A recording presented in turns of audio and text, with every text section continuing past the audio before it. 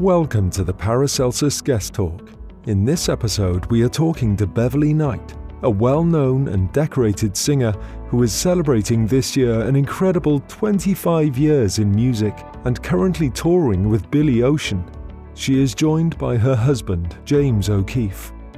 Both Beverley and James have been through difficult and very challenging phases in their lives, from childhood into their formative years in schooling and into their adult life.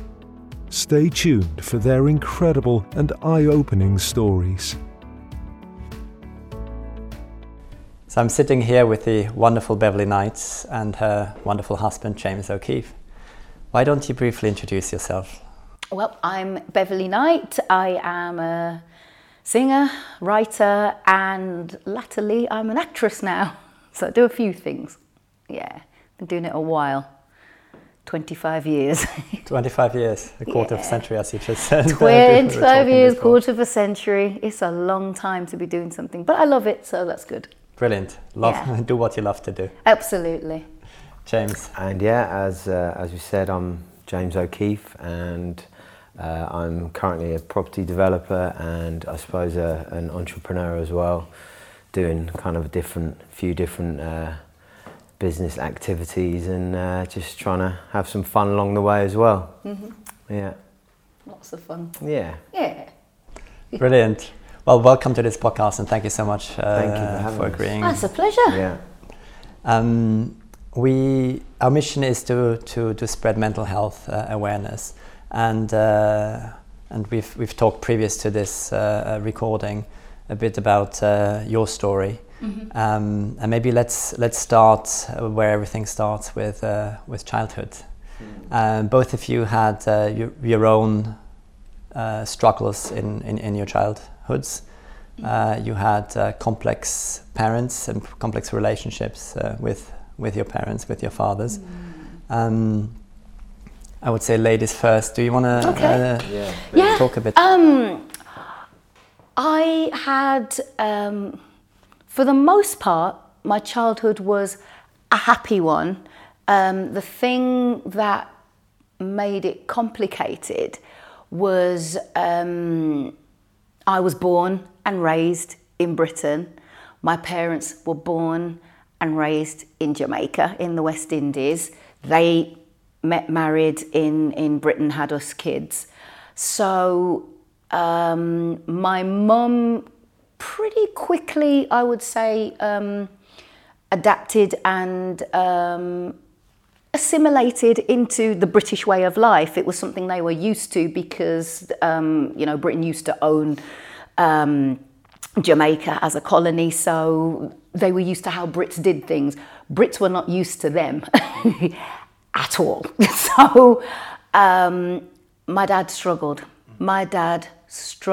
He came to Britain. He wasn't treated well at all. I don't think there were any Jamaicans who were treated well in the beginning, and then some, And it was the no, in the pubs at the time, because my family are Irish. My dad's side are Irish immigrants. So there's a kind of synergy there with the no dogs, no blacks, no Irish. There were signs in the pubs. Signs. Yeah, that's right. When they were looking for Yeah. places to live, no dogs, no blacks, no Irish. Yeah. And so you'd be like, okay then, well that's me then, And so my mum, probably being a woman, didn't suffer that confrontational prejudice that my dad got. My dad got the worst of it and didn't go into detail talking about it. So when I say we, my older sister, my younger brother, we grew up as part and parcel of Britain, but we knew we were a very visible minority.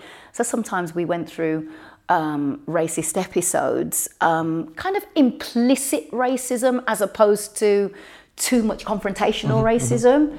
That only happened on one occasion where it did happen, which was horrible, was a bunch of skinheads surrounded me on my bike. I was very young, about 6, and was like, we want your bike, your lot shouldn't be here. And I was like, you can't have my bike, it's my bike. Get out, go back. Oh yeah, I wasn't having it. I was 6 and I was not having it. You lot should get out, go back to your own country. I was born here. and then they tried to take my bike off me, and I pedaled home, and so those kind of things happened. But as a child, I felt as though I felt this duality of my existence. I was British on the one hand, and I had Jamaican heritage on the other, and there was this duality. And I think my dad was uncomfortable with that. He saw these British children growing up in front of him, and whilst he was happy for us to be growing up and being raised, and keyword for my dad was educated in Britain, he really struggled with our British sense of feeling as though we had the freedom to speak freely. West Indian children weren't supposed to speak freely. That's, quite old-fashioned. And out of the three of us, I was easily the mouthiest. If I thought something was right, you could not back me down, and I'd argue with anyone over it. I had that strong sense of my own, my own point of view. And if it clashed with my dad's, well, so be it. I was going to clash with my dad, and I did. And a lot of it came from his own struggle to fit into a society that didn't really want him there. And it was also, I suppose, the Jamaican kind of way is very staunch, very just deal with it, isn't it? It's like, so he came from that, and he had a tough childhood as well. Yeah, my dad came from a very tough childhood. Same as your mum. Yeah. Very poor. Desperately poor. My mum was way poorer than my dad, and my dad was poor. And my dad lost both his parents when he was young. So showing affection was difficult for him. He was raised by an aunt who wasn't particularly affectionate, would care and all of those things in a practical sense. But my dad was not a man for, Hugs. Oh, I love you, and give me a hug. No way. That was not my dad. Me, hug all the time, very tactile, always wanting to show that I love, I'm very demonstrative like that. My dad wasn't anything like that. And so me and my dad would clash. Initially, me and my mum would clash because we're very similar personalities, both quite fiery, and both would stand up for what we believed in, but they were only minor, really. Frequent, but minor. My dad and I clashed heavily. When we clashed, it was heavy. And that made for a loving home, but also a complex home, because we didn't feel as though we didn't have money. That wasn't the issue, or anything like that. And we would sit and discuss things as a family. In a lot of ways, we were quite middle class. Middle class. Very middle class compared to me.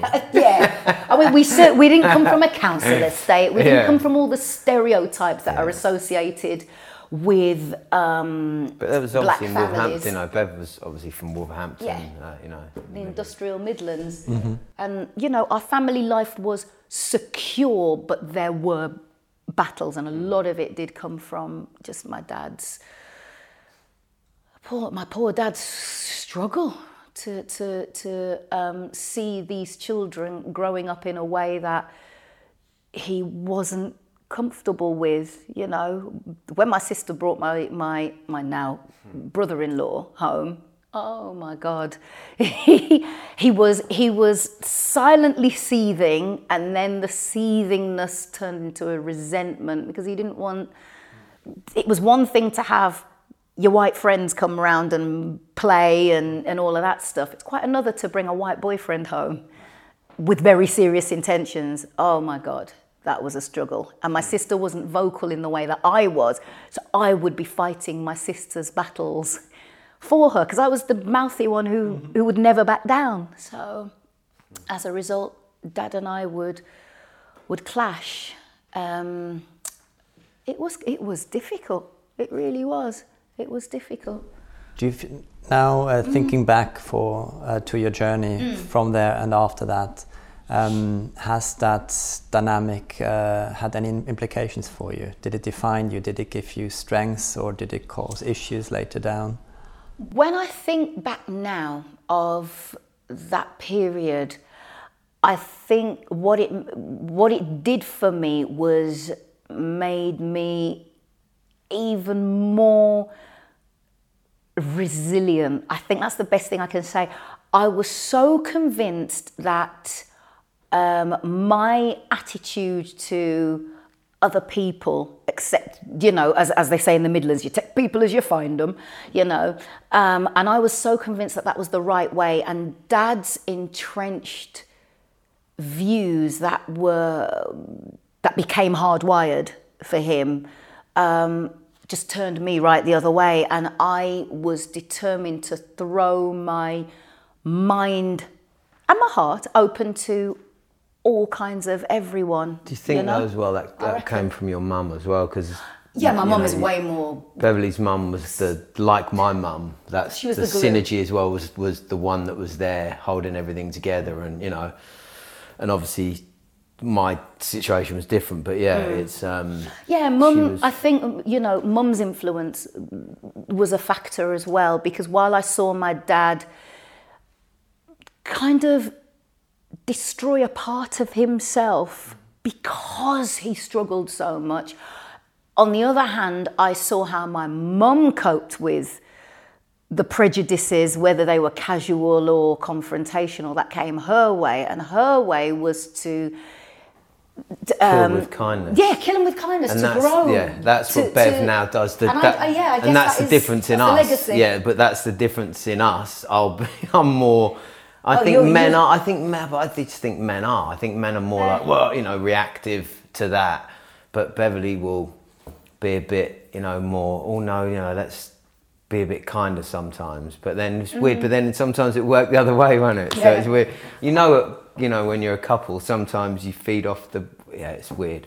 But I think it's made you strong. It's made you strong. Oh my God, yes. But he, your dad didn't talk a lot, did he? He was, about feelings and everything. You get him talking about youngsters and he'd be there for 4 hours telling you about the state of the world. Long-winded. My dad could talk Beverly forever. Also isn't a massive talker about her feelings, are you, sometimes? So that's I tend to, that's something I didn't really realise what I'd inherited from my dad until I met you, and you pointed out so much of what I've inherited.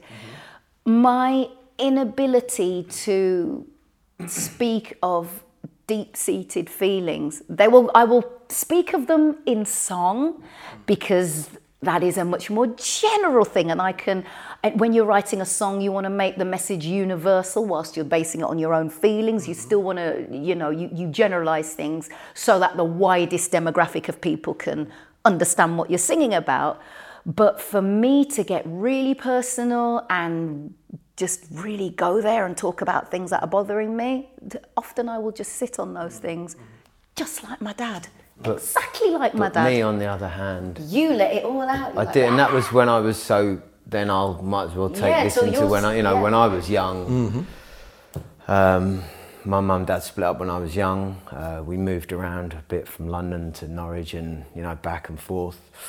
And my dad, unbeknownst to me at the time, was an alcoholic. So he used to let me down a lot, when I was very young, and used to promise a hell of a lot, and always let me down, birthdays, coming down, and my mum would always have to deal with the aftermath. Yeah, exactly, and it wouldn't be good. I was an angry kid, apparently from 2 onwards, don't know why. I was a nightmare. You probably feel the energy in the house.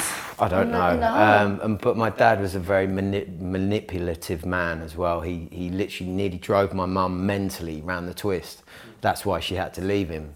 Your dad was a charmer, from what you tell me. He was a charmer, yeah. Very handsome, charming. Yeah. But there was the flip side. But yeah, and I don't think he meant it horribly. I just think he was quite manipulative, But great dad when we were young, like your dad, amazing when we were young, and we remember some brilliant things, about them, and that they were. My dad was a fantastic storyteller. Beverly's dad was really involved in when they were young, but then your dad kind of lost his way a bit, didn't he? Just withdrew himself a lot. My dad, just the drinking got worse. He got very ill. I then got kicked out of my house for living with my mum when I was 15. Went to live with my dad. He kicked me out 4 months later as well, and then died about a year later. So, very, very difficult times. And I was a very insecure child. My mum would, I was very worried about my mum as well. I hated her being in on her own, so I wouldn't go out. I'd stay in with my mum. I was a very protective. But I was a very emotional child, either very angry or very sad, or it was just one or the other. And that anger came out in a lot. I did a lot of bad things when I was young, and always in trouble with the police and school, and I used to do crazy things, as a young kid. And I think I didn't have a role model. My dad was an alcoholic. My brother was an idiot of fighting, and he was my role model, and I wanted to be like him. Terrible role model, bless him, And it's not his fault. He was dealing with his own stuff as well, so I could never judge him and think, well, at the time I wanted him to look after me and be my. He was dealing with his own problems when my dad died, and he also got kicked out because he was a nightmare at my mum. So it was this vicious cycle, and I think when my dad died, I just lost it completely. Yeah, you went, didn't you? Yeah, I didn't care about myself, and that was, I think, and this is the difference between me and Beverly. She's had so much respect for herself as a person. I had absolutely zero. I didn't care whether I lived or died, and that came across in everything I did. And I suppose conversely, I cared so much. Yeah. I cared about making my mark on the world, because I knew from I was tiny I was going to sing, and no one was going to tell me I couldn't sing, so I couldn't sing. And that was what I was going to do. That was your strength of mind, and you've still got, Yeah, it's what propelled me forward. But I had, even though my dad had his struggles, I did not doubt that I was a loved child, even with the clashes, even with the fights. Equally, I didn't doubt that my mum and dad loved each other, even with their clashes.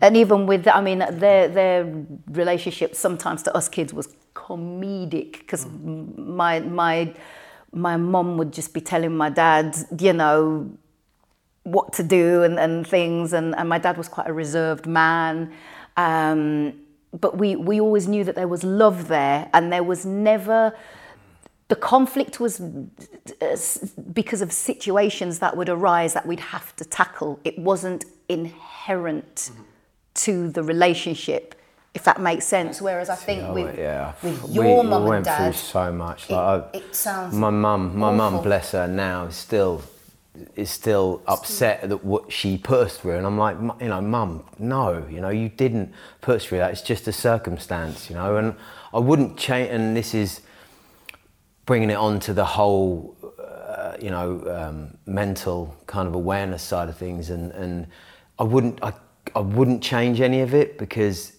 it's made me as strong as it has made me weak, and that vulnerability and that strength are both important. And I wouldn't have that now. And the same. They sit side by side. Yeah, and I think that's the biggest lesson that we can learn. That I have to look back on everything the same as Beverly does, and we look at the bad as good. Is as important, if not more important, than the good, because you learn and you get resilient, you get strong, and you toughen. Maybe not in the best way sometimes, but. I think it drives you sometimes. But then we've talked before, then my mind goes somewhere else, and I then think, well, actually, I wouldn't mind have grown up in cotton wool, not having any problems. Not having to go through what you did. Yeah. And then what kind of an adult would you have been? I don't know. I might be really nice. I might be really sensible. But, we don't know. We don't, and I don't... but we are what we are now, and we just have to accept it, love it, and just move on. Your message is, you can't change the past. No, you can learn from it. You can take energy from it and positive lessons. It has to be, but you can't let it haunt you. No, and we've both had, you know, not very nice things happen to us, you know, and equally in different ways, and the other thing is everyone's journey. Like, people might watch this and go, well, they might be saying my situation's worse than mine. Well, to you, yes, and to me, mine was worse, or, you know, yours.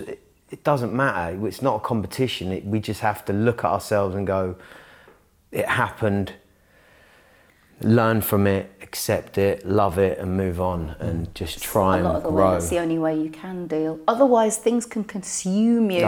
I watched the resentment of how my dad was treated, and believe you me, it wasn't good the way he was treated. I watched that consume him over the years. As a child, I get that now.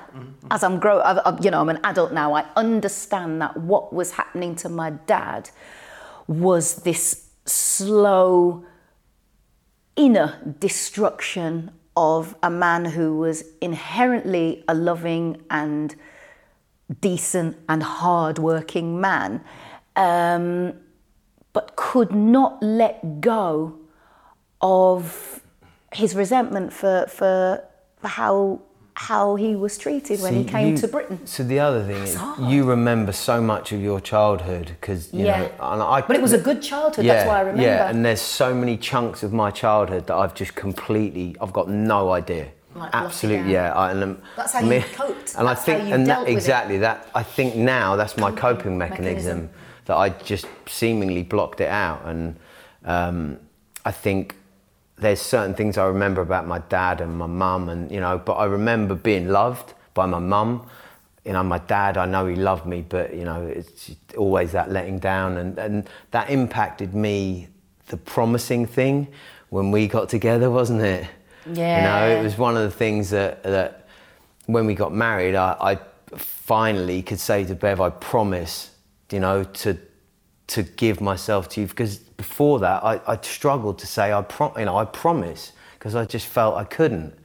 So that impacted me from my dad. Yeah, because your dad made a lot of promises to you that you didn't keep. I'm very careful about promise. Very careful, because promise it. You have a real thing about the word promise. To my nephews and anything, because if I say I promise I'll be there, and anything can happen, I'll do my best to be there, is a better thing I would use. If I could give any advice to a parent, and I'm not a parent, I would say don't use the word promise.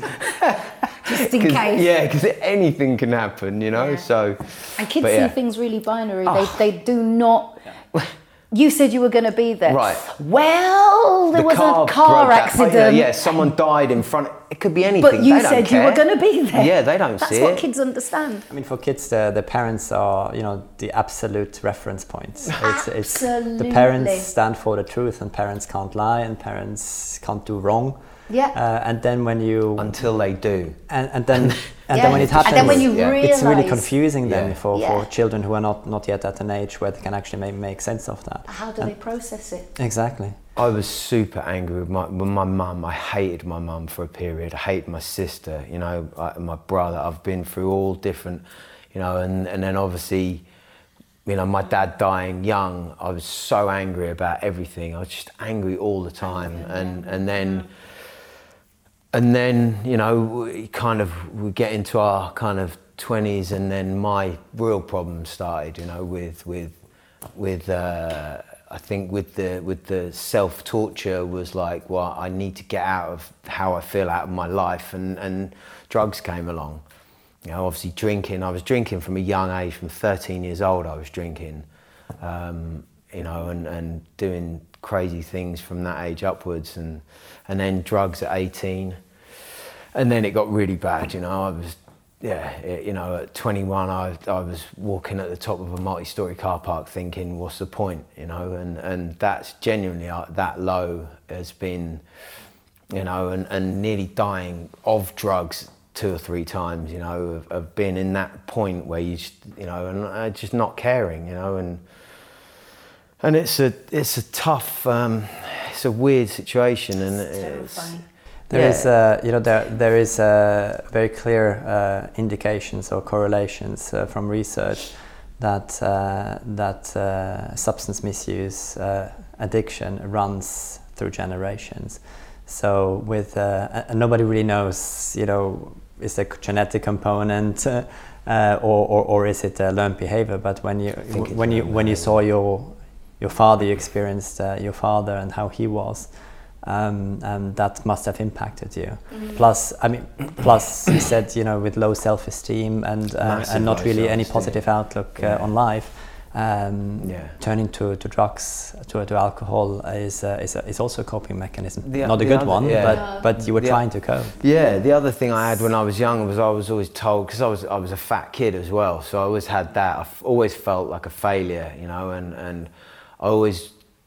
You know, you didn't have any teachers who really would encourage you. I had some good teachers, but mostly school and teaching was not a positive force in your life. But I was so naughty, so I was so bad that they couldn't do much with me because I was so angry and so violent. But nobody sought to look beyond that and understand what was fueling that. It seems to me anyway. But you can't, you know. But you were in a vicious cycle. But they can't. I don't. But a teacher's got 30 other kids. How are they going to, you know? And I was the one kid, so they just send me out, you know, and that was it. And I'd do crazy things at school, you know, and I was,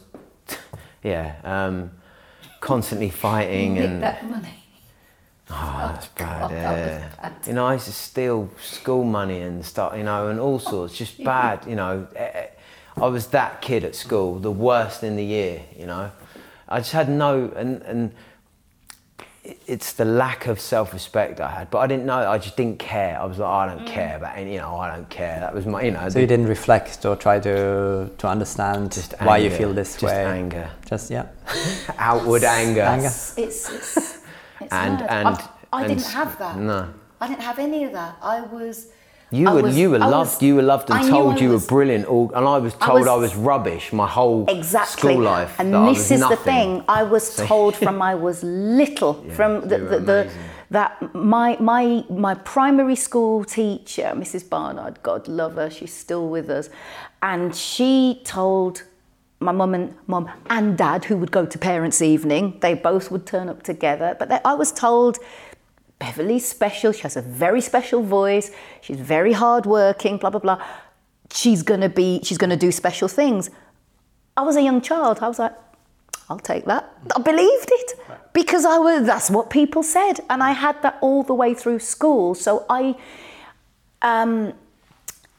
believed that I was going to do something special, and I knew it was to do with my voice. You know, but what it did was it drove me to be the best pupil. So I became that bookish kid, always reading and studying. I had the glasses to go with it. I looked every bit the geeky student. I mean, that was me. But there's also a lot of pressure on that as well, putting all that pressure on a child as well. So even though you could say, oh, well, they were wrong for saying it to me, were they wrong for saying that to Beverly? Because that's a lot of pressure to put on a child mentally, because if she doesn't succeed in that... Oh, if I hadn't have succeeded, or if I had failed in my studies... Exactly. So it would not have been it wouldn't have worked out very well for me. There was an expectation that I would do well at school. Luckily I did. It did work out for you. But if you put that pressure on 10 kids, how many of them are going to be buckle under the pressure? And whereas I refused to do homework, I didn't want to do it, and I was like, it just didn't make sense to me, you know, none of it. I was like, but I think that's just as hard sometimes to put all that pressure on a child. So I don't know where that balance is. And that's generally, I mean, that's with raising kids, that's with mental health as well, generally. There's no one size fits all. Exactly. Everybody is different. And you know, has a different baseline resilience as well to cope with different things in life. And it would be an interesting thought experiment to, you know, reverse your roles. If you had grown up in an environment like James and vice versa, who knows what would have come out. I never want to put that on Bev though. Oh my God. But imagine me always arguing with your mum. Oh no.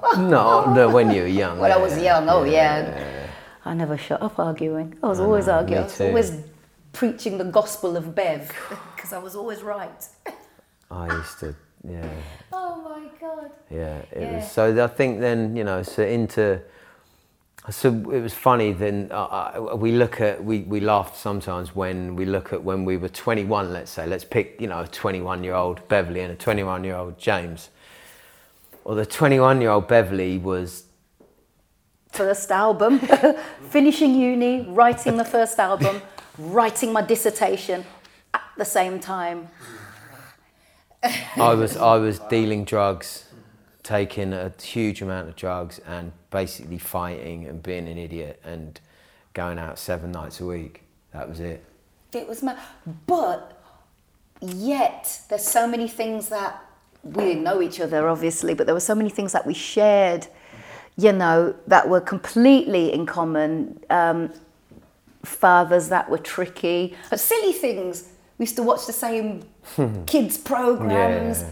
You know, we both loved, I don't know, cars and stuff, and just silly things that we would have in common. Yeah. That even though our lives seemed so different, there was a lot of similarities, and I think that can give you comfort as well, because you can see someone's life as being so privileged and so far and so remote from your own, and yet there are still parallels with that life that you can draw, because on the surface our lives nothing like each other, but I love in that. some ways there's things that we went through that were the same. But I like the fact that, like, you know, some people talk about when you're with someone, like Beverly doesn't drink or smoke, and she never has, and I've done, you know, all of it. So it's like, but I'd never want Bev to do that. I'd never want her to experience all of that, because it doesn't make you any better. You know, it's not like, oh yeah, do that, and it doesn't make you any better. It doesn't improve your life, and you don't know where you can go this is just to carry on with that. This is my problem with drink, drugs, cigarettes, all of that. You don't know until you do it what your problem is going to be. That's a very, very important fact, and that I feel. I'm not saying that it's a fact but how I feel about it. You don't know until you take that first bit of it how it's going to affect you. Some people can do it and then recreationally. Some people like me, who are a maniac and wouldn't be the last one, you know. And to meet someone like Beverly that didn't do any of that, it was like an absolute breath of fresh air to me, because I was just like, oh my God, you know, this.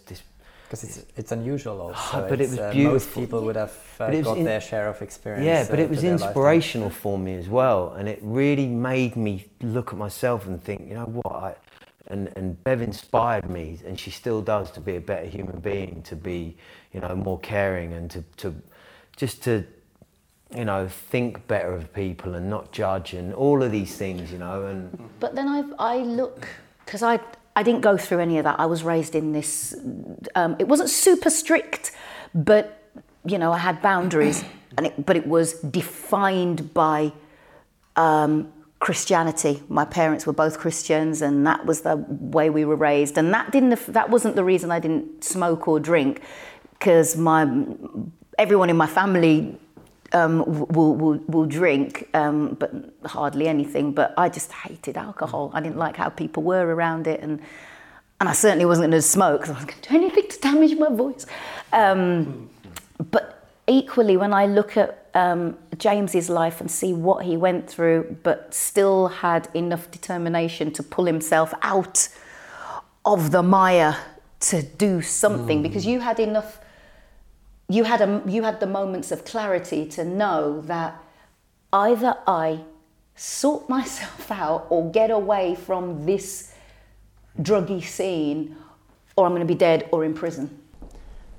And there was a moment in your 20s, James, that where you turned things around. How was the process for you? Was it a moment of clarity? Did you wake up one morning after binge, deciding that it can't go on like this? How did you find the strength? What went through your mind at the time? It's difficult to say exactly what the catalyst was, and we spoke earlier, and it's difficult for me to say what works and what doesn't work, because obviously, as we said as well, we're all completely different. But I think an important thing is separating yourself from the situation, and I managed to blag a job in London, and it goes back again to what we talked about, the law of attraction-esque type thing, where I always used to say when I was young, as a cocky like 15-year-old, I'll be back in London before I'm 25 and blah blah blah, because you know I was cocky because I was so insecure, so you know I used to try and mask it, and I managed to blag the job, but I was £7,000 in drug debt to drug dealers who wanted to hurt me, who wanted to hurt my girlfriend at the time, their family. They were going to do something bad to the house, so I had to just get away. And I had a bin bag full of clothes, and I moved to London, and that was 19 years ago, and it was a very slow process. You know, I was very unhealthy. You know, I smoked, I drank, I did drugs, I ate crap. You know, all the usual. And I just joined a gym where I worked, and it just was a slow process. And then as I went, luckily, I'm 100% or nothing person, and that's what got me through it, because I then focused on something else, and then with that focus it washed away the other stuff.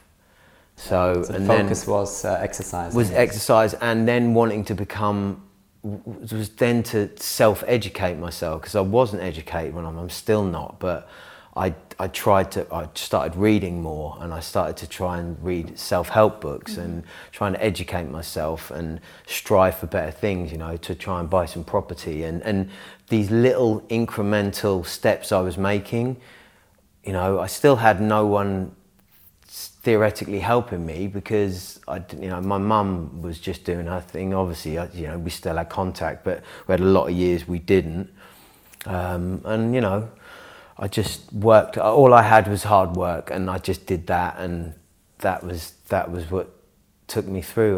You know, there's no magic thing that I can think, oh, that was. But I think it was just not wanting to be in that situation anymore. Well, I think the minute you knew it had come down to the wire, you know, it was either I leave now, or I'm never leaving, because I'll be in a jail, or I do remember, yeah, because I know under the ground. At 22, I think I nearly went to prison anyway, and I think then, you know, with a couple of other things that happened, and the you know, the bad stuff, it was a very toxic environment. So you know, but I think you have to look at yourself like that, but it's hard when you're young as well, because they're your friends and that's your group, and that's what your mind knows. That's all it knows, and you know, and I was so used to being in trouble and doing stupid things, and you know, driving around with like thousands of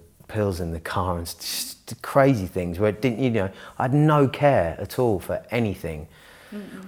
And you know, but yeah, the positive side was, I think that comes from my mum. I think that it was, my mum's voice was always in my head. I think if you've not got that, you know, there's probably kids out there now or who haven't got at least one person giving them something. And even though I wasn't talking to my mum, that voice was still there, that good, you know, that good and bad. My mum was there, yeah, you know, and it was my mum. And that's important, you know. But your dad was a grafter as well. He wasn't. Well, he was. He was. No, he was, yeah. when you know, because he was doing when he was working, he was doing his carpentry. Yeah, but he did really good work. He did do great work, but he enjoyed the pub more. Yeah, but he used to say that his best work was done in the pub. But I'm pretty sure, you know, for people out there that's not true. That's probably not true. But his work was great work. Oh, he's amazing. He's an amazing joiner. And I think you have that same thing of, if you're going to do something, you'll do it and make sure it's damn good. Definitely. And the details. It's an illness, though. So you have inherited that from your dad. Yeah, and my mum. And oh God, yeah. And your mum. Yeah. Your mum is definitely a details woman. Yeah. But, you know. Yeah, my it's funny because you'd listen to this and think, oh yeah, Bev's life was was fine. A few problems with your dad, but where it went a bit wonky woo for me was I chose, when I say horrible, horrible relationships. I mean, I got myself into rubbish. And that was around the same times, wasn't it? When you were, you know, in our early 20s was when you had, yeah. You know, I didn't do that whole dating thing all the way through school because my focus was, like I said, I was a geek. Boys weren't I was not really. I was interested in this. Me, on the other hand, yeah, but exactly. But you know, my first serious relationship was a man who was much older than me, and at 17, that's a big deal. Who was charming and manipulative and could be very aggressive. He tried it once to be physical with me and never again, because I had enough character to fight back and saw what it was and thought, okay, this needs to end. That's why I don't mess with her. So I wake up in the night with something in, I'll be like... And then the next relationship was worse than that. I literally went out of a frying pan into a fire, chose someone who was so possessive and so jealous of, I think, the fact that I was a popular person and could get on easily with people, and he just wasn't that kind of a man.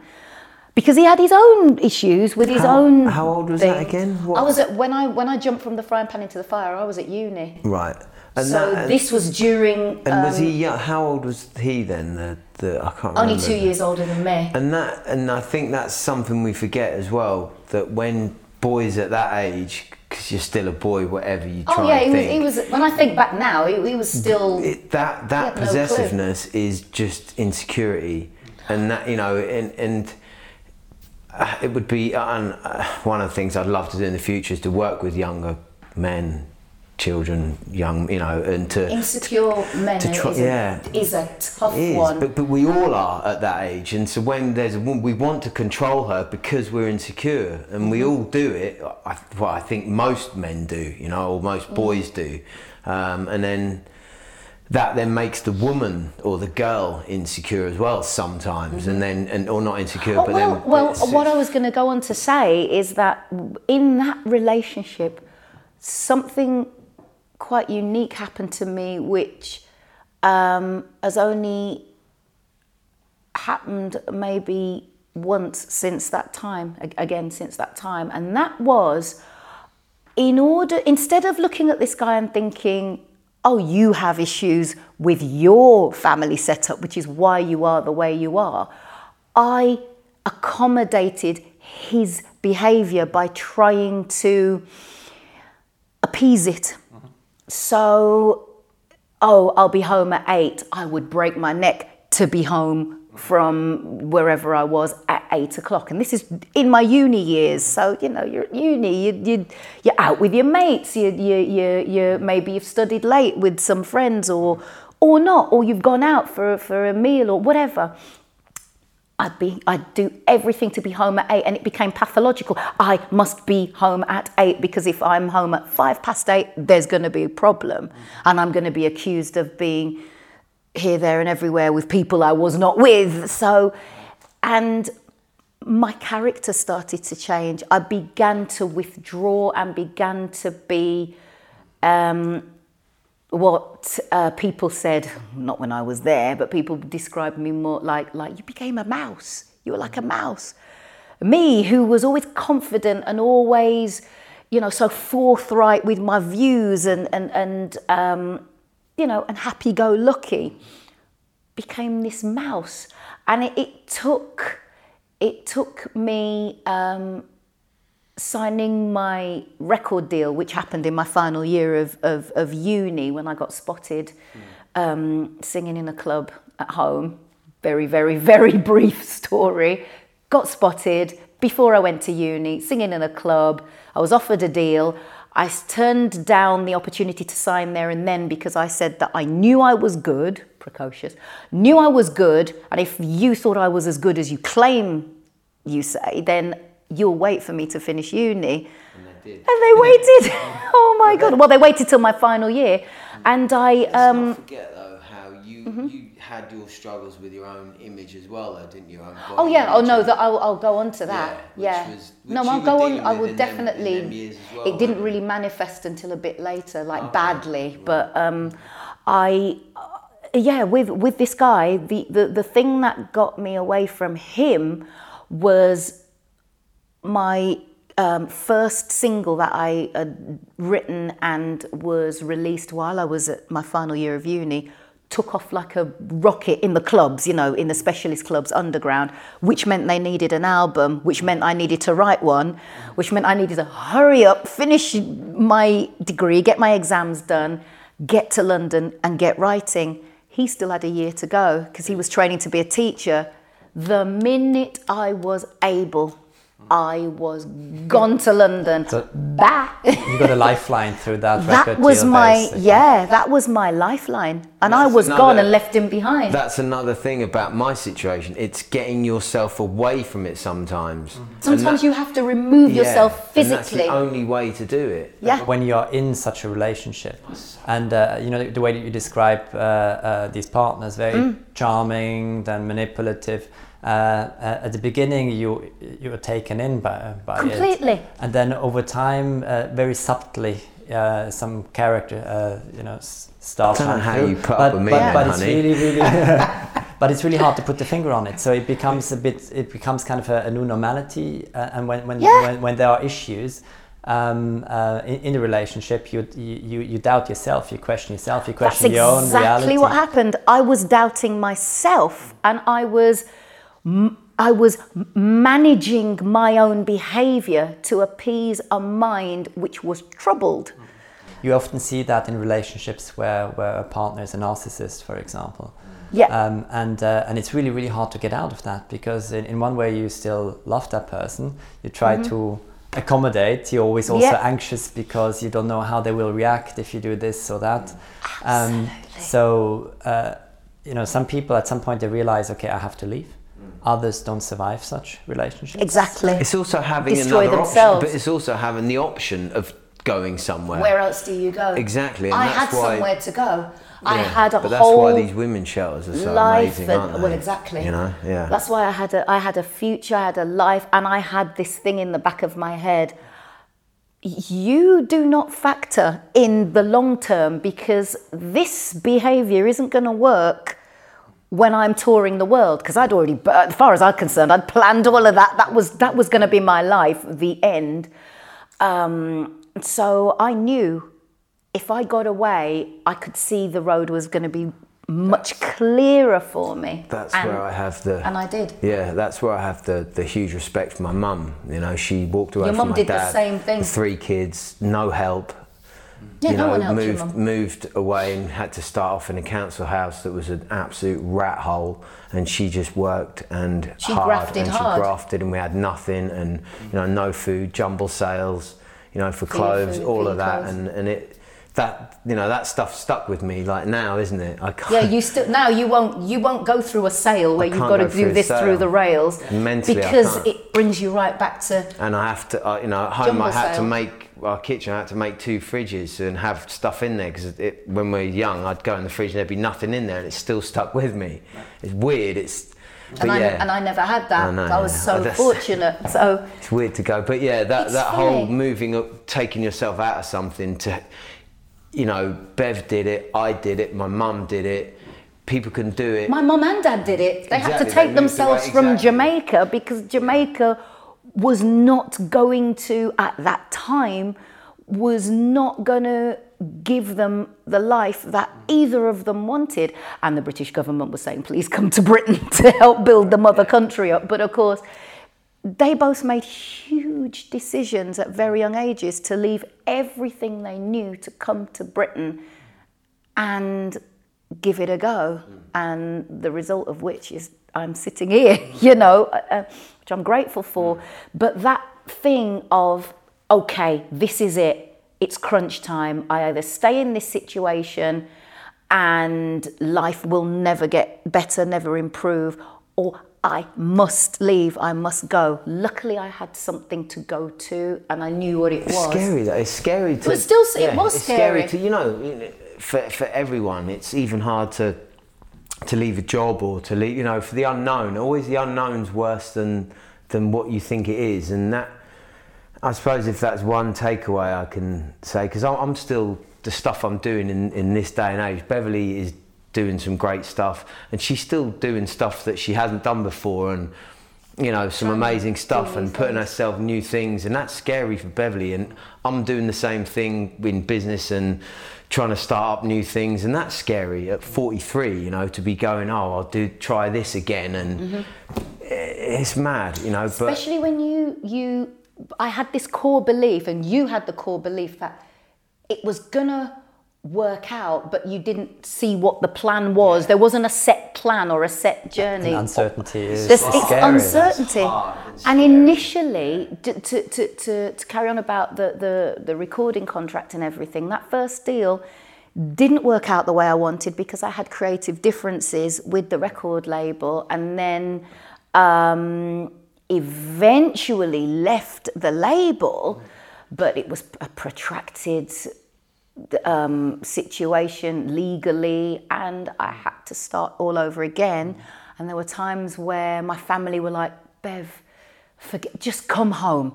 Come home. You've always got home. We were talking about that with them the other day, weren't we? That literally her brother-in-law and sister were like, we wanted her to come home. They wanted me to come home and just forget it. I was like, I'm not doing it. Here. I'm staying here. I have to tough it out. They wanted you to come home because they were worried about you. They were worried They love sick her and about me. That, you know, she had nothing. You know, it was literally start again with. I had to start again with everything. Living in someone's house that was just putting her Who up, was an and acquaintance. she on her own. Tough times, and she just toughed it and out. You know, my mum and dad wanted me to come back home. My family, they would, but I didn't want to go back home because going back home meant I had failed. I hadn't achieved what I set out to do, and that was music. And inside of me, that still small voice said, "But that's your destiny. That is what you're meant to do. You can't go home. You'll be throwing destiny, of course." You that I probably haven't asked, sorry to, but is there anyone that you wanted to prove that to, apart from yourself, really? Because me, there's certain people I think back in my life, my mum or whatever, I think, I want to prove that I can do, you know. No, I you don't didn't really think, have that, no, did I you, didn't so have much? That because everyone around me knew that I was capable of making a success of my career. Everyone, and no one doubted that I would. But the only thing for me was I knew I had a hard road ahead of me. I knew there were going to be obstacles because of my sex, because of my race, because I was British and not American, making music which ultimately started its roots in America. I knew I had hurdles, and I just wanted to keep going. I think that's the immigrant way as well, because my dad Irish, so I'm part of an immigrant as well, and Bev's obviously an immigrant, family. So I think that there's a certain work ethic. There's a psychology there. There isn't is. there? There's a resilience coming. There from is, that, and there's to strive, and I think we talked earlier about the journey, in life. It's very difficult at a young age to think, the journey is the important thing, but it really is. But you've got to have that goal, but you've got to live in that moment as well. So you've got all these contrasting views and opinions and things you've got to think about. And when you're young, it's very difficult to be grounded enough to go, I'll think of the future and set my goals so high, but I'll just bring it back to now. So it's like, it's very difficult. It's always the dynamic between the journey and where we want it to lead us. Mm-hmm. You mentioned music as your destiny, and you felt that from a very, very early age. Absolutely. So music as your destiny, but in how far was music also for you a tool or an outlet or a mechanism to actually see you through, that journey with its struggles, some of which we've talked about. Mm-hmm. Was it a source of strength for you that you could harness? Music has always been the cathartic. It's always been where I've gone to work it all out. If I need to sort it out, there's a song for it. Either I'm going to write it or someone brilliant has written it for me and I'm going to sing it, and I'm going to take their words and I'm going to put it into my voice and I'm going to sing it, and it's going to somehow help me to figure stuff out. Words have always meant a lot to you. Words are so Lyrics important. Melody has always been there because that's always been my go-to. I was singing before I was talking. So everyone tells me, my mum, my play school teachers, everyone says, yeah, Bev was singing before she was talking. But then the power of the lyric took over. I first saw the power of the lyric, I guess, through my religious upbringing, because people would always read out the lyrics to hymns and say, and now listen to this, and this is so important, and you know, and this is the message that God wants to tell you, and blah, blah, blah. And putting all that, putting all of the God stuff aside, the power of the word and the message, and you couple that with a melody, and suddenly you've got something that can reach far beyond what we can easily explain. And so music was my go-to. When I was happy, it was music. When I was sad, it was music. Everything. And it wasn't just music to listen to, it was what I would sing. So I started to write when I was around 13. The minute I could really get some sense out of the piano, then I started to write songs, rubbish songs, but it was my way of trying to, it was my catharsis, you know? It was where I went to work everything out, and still different now. than mine. Yeah, you turned to other things. I always turned to music. And I'm fortunate that I had this gift that, you know, landed in my lap at birth of music, because if music wasn't there, what else would I have turned to? It was always there, and it was so immediate. All I had to do was open my mouth and just sing. And I realized just how lucky, you know, I was and I am to have that. But what was important to me was that I could share that with other people, that in writing my songs, I could then, while I'm working stuff out for myself, maybe I'm making sense to somebody else out there. That was my hope. And you have, I mean, the letters Beverly gets, and the well wishes and the love that she gets, and it impacts me because I see that, and I'm so proud that my wife is doing that for people. And you don't always realise it. It's made me a better person. Honestly, all these little things have made me a better person, and I get some real warmth through that when I read someone's, a letter Beverly gets, or a card, and it's beautiful. Or a little tweet or something. Just nice things, It's funny because I always felt. And again, along with the bad choices of relationships, I started to, when I first came to London, and I was with my deal and everything, and my second deal, that is, and things really started to take off commercially, into the mainstream. That was when I really started to feel like I was a square peg in a round hole.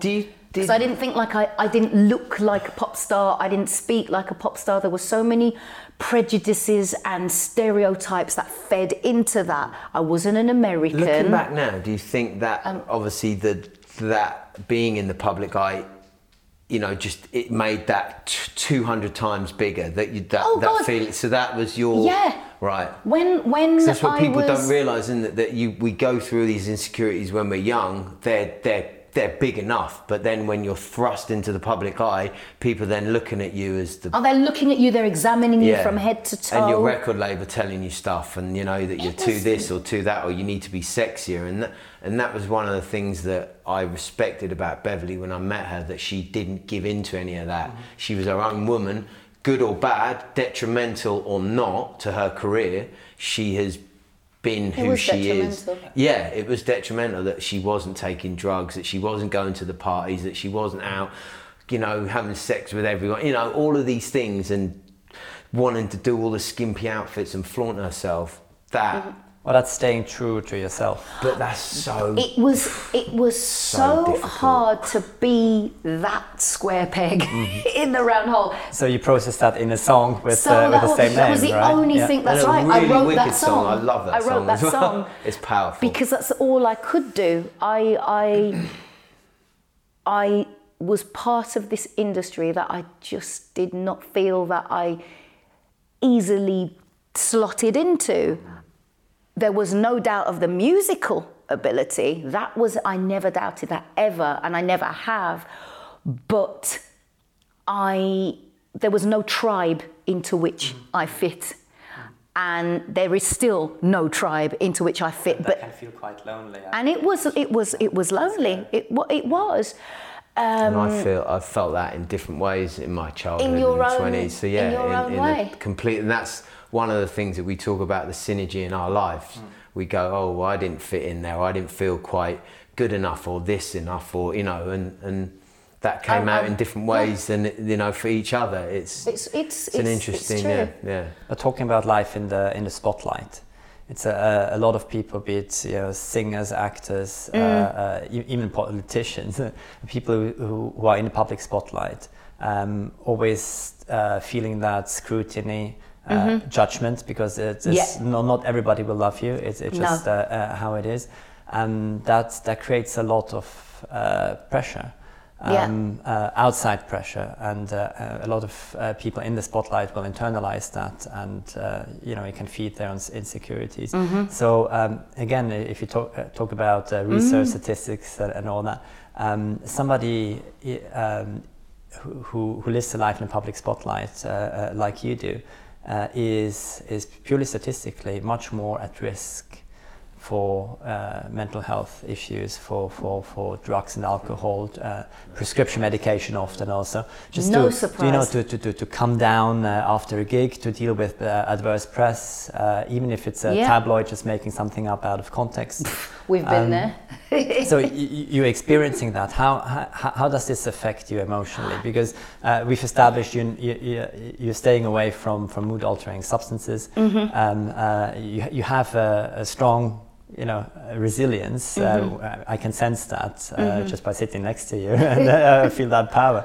But it must affect you. It did. There was. It was a kind of chipping away. The longer I was in London, the more I felt as though I just didn't fit in. I was, a black woman who was the wrong type of black, i.e. I wasn't light enough, I wasn't European looking enough, so that was an issue. And then, you know, I was pretty singular at the time. Coming out in my early years in making the music I make, there were very few people from Britain making that kind of music. Britpop was conquering the world, and then there was me. You know, it was an odd time. I didn't do all the mood altering things, and then I didn't look like my American counterparts. I wasn't the tough girl like Mary J. Blige, who was having phenomenal success. Equally, I wasn't the sexy girl like the SWV girls or you know, like TLC or you know, Ashanti or any of those kind of girls. And I was none of those. So because I didn't fit into any of those tribes easily or neatly, I was subject to a lot of ridicule. And some of that was in the press. And after a while, for someone who always had this strong sense of self, that began to chip away. And there was a period in my mid-20s where I look back now and I'm like, I can't even believe that was me. But I started to eat badly and not train. I'd always been so full of fitness and saw fitness as fun and all of that. And I just stopped and then put on weight. And then that became an issue because the record label said, oh, well, now you're far too heavy. Far too heavy, size 12, but far too heavy. And to be fair, I looked at myself and I didn't look like the me that I had known all my life. And so the life in the spotlight has started to take its toll. It started to really take its toll, and that was difficult to personally. You had obviously things going on as well behind the scenes that were making you unhappy, and so it was all it's like the perfect storm, wasn't it? It was like a perfect storm of how do you pull yourself out of it? How did you? Well, I was lucky because I at that time I started to gather some decent people around me, some of which are still my friends today. But one particular person who I met at that tricky time was a guy called Tyrone, who was this flamboyant, gay man, black man, who just always smiling, always happy. What I didn't know is he was also HIV positive, didn't tell me at the time. But we met and I want to say fell in love, but not in a romantic sense. We just connected so quickly and so firmly. And I credit Tyrone from pulling me out of that slump because he saw the real me behind all the trying to put up with the press and their nonsense and the spotlight. He just saw Beverly. And he's very like straight as well. I didn't know him, but he was like, he died before. To just tell you to fix up and get a skirt on and just get out. I wouldn't wear trousers because I didn't want anything to distract from. I wouldn't wear a skirt because I didn't want anything to distract from my music and be taken seriously as a musician because oh my God, and they're just going to subjugate me and I'm a woman and he was like, you can be both. Get your pins out. They're great pins. Get them out. You relax. For God's sake, relax. And it was only a short time. He was only in my life, relatively speaking, a short time. But it was huge. From 98, and then he passed away in 2003. But that was the period where I changed from, for the first time in my life, beginning to doubt myself because I didn't fit in the London scene and all the rest of it, into saying, I absolutely fit in. I've just created my own little area for my damn self. And it's just me on this lane. I've got my own lane and I'm staying in it and whatever to everybody else's lane. And he really was instrumental in helping me to find me again. But it also was then one of the hardest times in your life. So that conversely, which is what you go through in life, like we always talk about, it made her way stronger at the time. It changed her life, and then when he died, obviously it ruined it, absolutely killed her. But she then had to fight back from that again, and then absolutely. It's like Tyrone was his HIV was advanced. I became his carer. He had, a bunch of fair weather type friends. He had some great friends as well, who are my friends to this day as well. But you know how it is under crisis, the fair weather people disappear. The really great people stay with you. And so he had a network of us who just helped him through. I became his primary carer. We lived together, and his health just declined and declined while and this is it was this weird juxtaposition of my career began to really take off. My third album, which was my second with my second deal, so it was album number 3 for me, album number 2 for that record label, which was Parlophone. That album absolutely took off. I was firmly in the mainstream and everything was going right, but behind the scenes, Tyrone, I was losing him, and I knew there was nothing I could do to God. I know. I couldn't save him, you know? But he had saved me, and that was the hard thing. You tried though. She tried everything. Oh, I tried. She did. She was amazing to him. Ultimately, and that was the thing, you know, you had to go through that. And sometimes, you know, in life, you have to go through that hardship to become a better person, to be a butterfly. You have to, and that's what Bev went through, and that was his role. And you have to take that in life sometimes as people come and go, and that's their role in life, just like you are part of someone's journey. And if you can enrich someone's life, like I said to you earlier about trying to add value to every situation, I've worked so hard to try and do that, because I can be a bit of a nightmare sometimes. And I always say that, you know, there can only be one diva in a relationship, and that's me. You know, so it's the journey, isn't it? Again, you have to have these set things happen, you know, put them in a box and go, that was amazing or terrible or whatever, but I learned and I grew, and then you know, and that's his purpose. I'm trying to find my tissue. His purpose in life. Oh, I can't find it somewhere. I believe that he was there. I was there to help him fulfill his dreams. He wanted to be a TV presenter. He ended up being a TV presenter because, you know, I managed to connect him to certain people, and there he was. You can YouTube him, and there he is.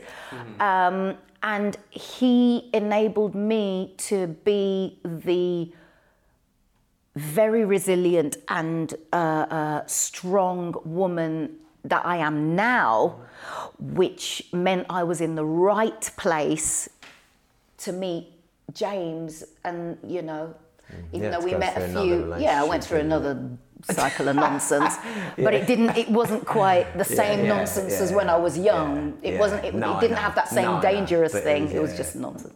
But it's just funny. At the what was the most wonderful part of my career at that time was also the hardest part of my life. But that's also a beautiful thing of it. It's know, and that's the journey, isn't it? That's it's the mad. It's also this notion of paying it forward. Yeah. I mean, from what he did for you, and I mean, you're very engaged in charitable work and huge, making a huge contribution for, you know, a lot of people out there. I honestly believe that yes, we all have our struggles, and I've had mine, but I am in this privileged position. I've grafted for it, but I am in this privileged position whereby I have a platform, and I will use that platform as much as I can to pay it forward, because you have to, you know. Tyrone, even at his weakest physically, was enabling magic to happen for me because of how he really helped me to just reignite my self-esteem and and gave me a confidence in my physical being that I didn't have before. You've hit the nail on the head about the magic thing. It's the value thing, isn't it? About, you know, a friend of ours wrote a book, you know, called Creating Magic, Jason Bale. So you know, it talks about that is just, you know, looking beyond yourself and trying to do good for other people. And it's hard, particularly when you're going through a tough situation yourself, to try and look out for other people. And we've, as I said, we've both been through really tough times, and I've probably been more selfish because I always, when I was younger, thought I was the victim of everything, you know. But it's also a coping mechanism. Yeah, but you have to come out of that. And a big thing I do now through reading and trying to grow my mind and you know, is extreme ownership. You know, is to look at yourself and to go, well, it's my doing. You're not blaming yourself, but it's my doing, and I'll deal with it, and I can, you know, progress everything. You know, if someone cuts you up, it's not them, it's you reacting.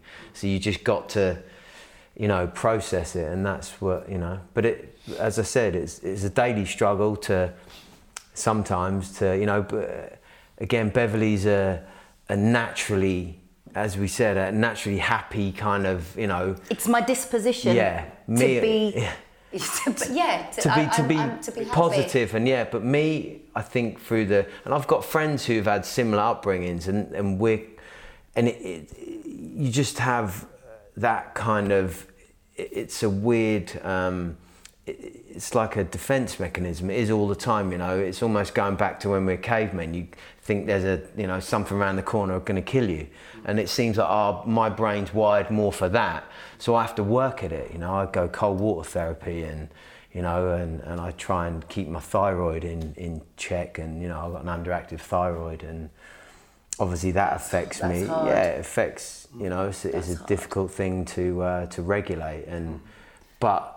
So an underactive thyroid, it can really severely and sometimes suddenly impact your mood. Yeah. I can get sometimes I get very dark very quick. Very quick, out of nowhere. Yeah. Out of nowhere. Yeah. To me, it seems like it's come out of nowhere. Yeah. You've been everything and joking and laughing, and then you're not. Yeah. And then I'm like, whoa, where's that come from? And it's like a dark cloud has just sat on your head, and it's zoomed in out of nowhere, and it's just sat on your head, and then you have to fight to get out of that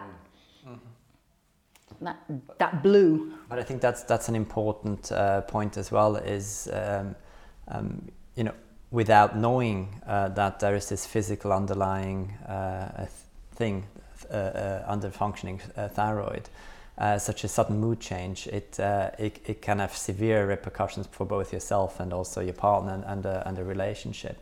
And I think it's important to keep in mind also that we as human beings, our emotions, they're also results of chemical processes in our brain.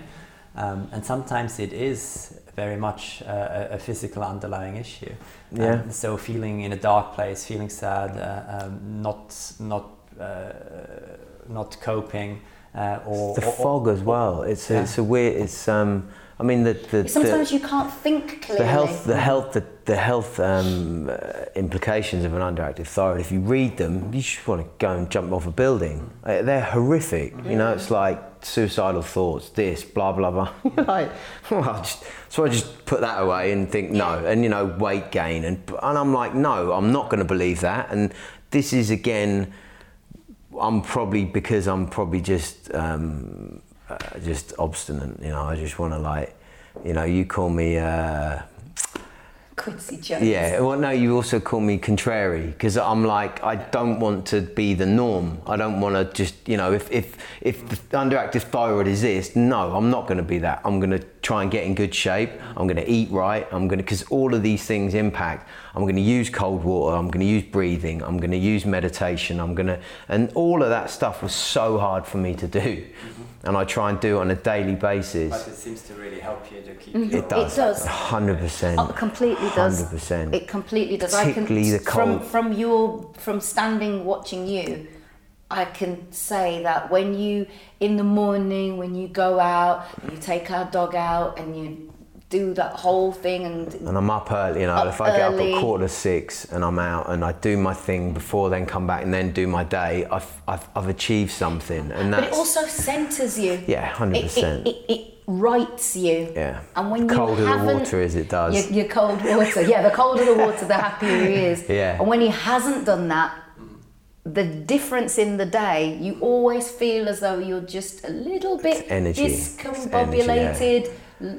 Energy under par. The weird thing is, the other day I mixed up taking my levothyroxine, and I took 25 micrograms too little, and I felt horrific for 3 days. And I've never had that much of a difference. I then switched up again to 150 a day, and I could think again, and I was like, and it was that quick. And that surprised me, because it catches me out still, you know, and that's a very difficult thing to deal with. But I'm not going to bitch about it. I'm just going to get on with it. I'm going to have the processes, and I know I'm anal about stuff sometimes, you know, like the blinds at home. Sorry, honey. You know, as I said, I've got my processes, I've got my systems, and you know. He has his systems. But that's a coping mechanism. It's a coping mechanism, but I recognise it. Yeah. But she just lets me get on with it because she knows the house is spotless. I'm like that's not too bad, is it? Honestly, I'm like, yeah, there are upsides in everything. The fact that James has to have control of certain things and has to have things exactly in the right place and all of that means the house is always clean and tidy, and you just... When we met, you get on with Beth it. came around to my flat for the first time. She thought I was the American Psycho guy because everything was in its place. All my clothes were lined up, ironed, everything. She was like, all the lids were in the handles and of I like to have things in a certain way in the cupboards and cupboards for right. Beverly doesn't have that. It's like, you know, I have to have, it has to feel right. I'm sure that makes for an interesting dynamic at home. It does. But then again, you know, you describing how you build a structure for your everyday life. You know, you get up at the time, you have your morning almost ritual, and it gives you that sense of achievement already in the morning that sets for a positive day. I think that's also an important message, because having a structure, either because it's given or imposed on you, or even more importantly, when it's not, and you need to build your own structure. But actually having a daily structure is something very, very important. It is, but it's equally though, and again, this is always where my mind goes to, there's sometimes where I wish I didn't, because exactly, you know exactly what I'm going to say, because it's you have the structure, then when you break the structure you then feel bad, or you start beating yourself up. And one of the big things I did, and I'm better now, and this is some of Beverly's help as well, has helped me to overcome this, is to stop beating myself up when I don't do things right, or in my mind right, you know, because it's only my mind, you know, or I don't achieve what I want to achieve, or I mess up something, or I make a problem, or I react badly. I beat myself up for so long. But on the flip side, it gives me the balance of be able to look in the mirror and go, no, sort yourself out. If you're acting an idiot, or you're doing this or you're not, is to try and fix that. So I think the ability on reflecting on your own emotions and your demons, your fears, and I think that's a very important skill that you've been able to hone over time. James does it all the time and does it brilliantly, because James will face himself in the mirror and say, I need to work on this, I need to do less of this, more of that, and will have that conversation with himself and then put it into action. With me, sometimes it feels like you have to pull. I'm pulling it out of myself. I'm so used to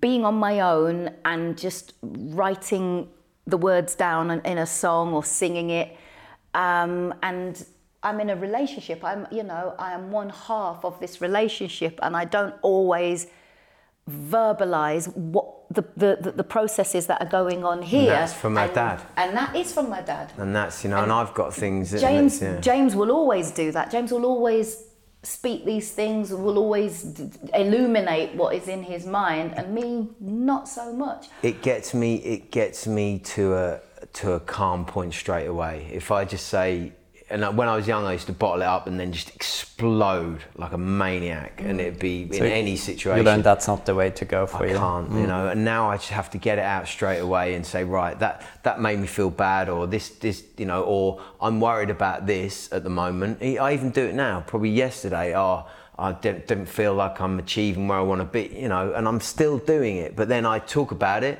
and I don't want anyone to fix it, or I just go, right, it's out. I then go, okay, now I can deal with it. Now it's out there to the world that I haven't felt this in a certain way, or I'm not exactly where I want to be. And I don't mind saying that, you know, I'm not exactly where I want to be in my mind in life. You know, I've got an amazing life and I'm happy, but, you know, we talked about success or whatever, and I don't know where that is, and it's exciting and scary still, and I'm 43, but I still feel like I'm 22.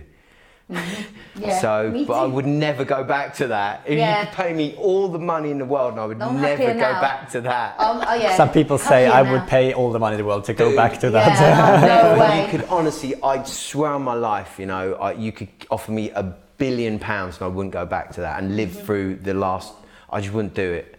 I would only want to go back 12 years and live through that, because that's my message. I think there's a very valuable message, I think, is that with self-reflection and really getting to know you and what you need to you know, based on past experience to tackle all the emotions and you know, adverse situations that life sometimes throws at us and you know, most likely still will.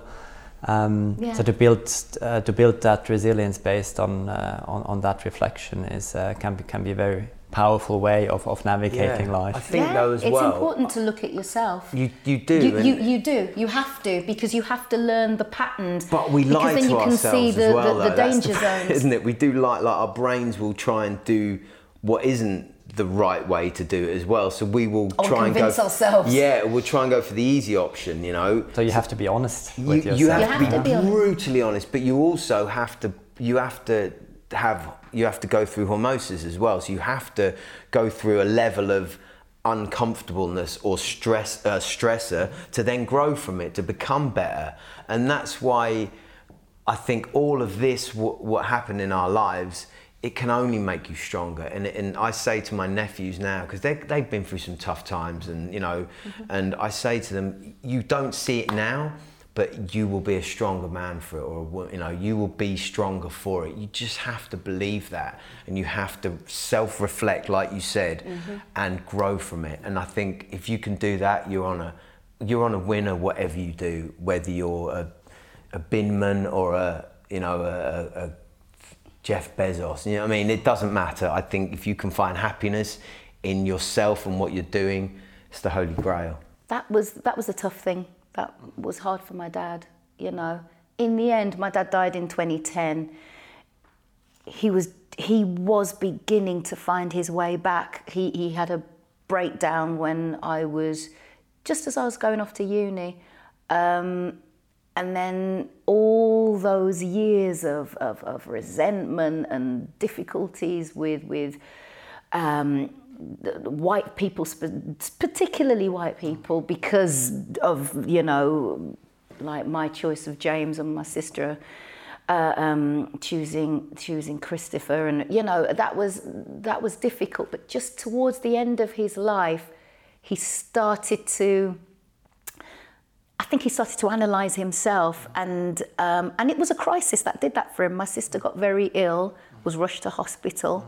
It frightened the life out of him. Sometimes that's the catalyst. That's what it takes. Again, we talk about the catalyst, but that's what it took. But with health and wellness and all that thing, you can't wait for that. You mustn't. You know, so I wish my dad hadn't waited. Yeah, the mental health, the wellness is so inextricably linked. It is inextricably linked. You know, and that's, I think, the takeaway that I would say to anyone is to go to try as much as they can holistically, you know, cold water therapy, good diet, you know, not beating yourself up, but being hard enough on yourself.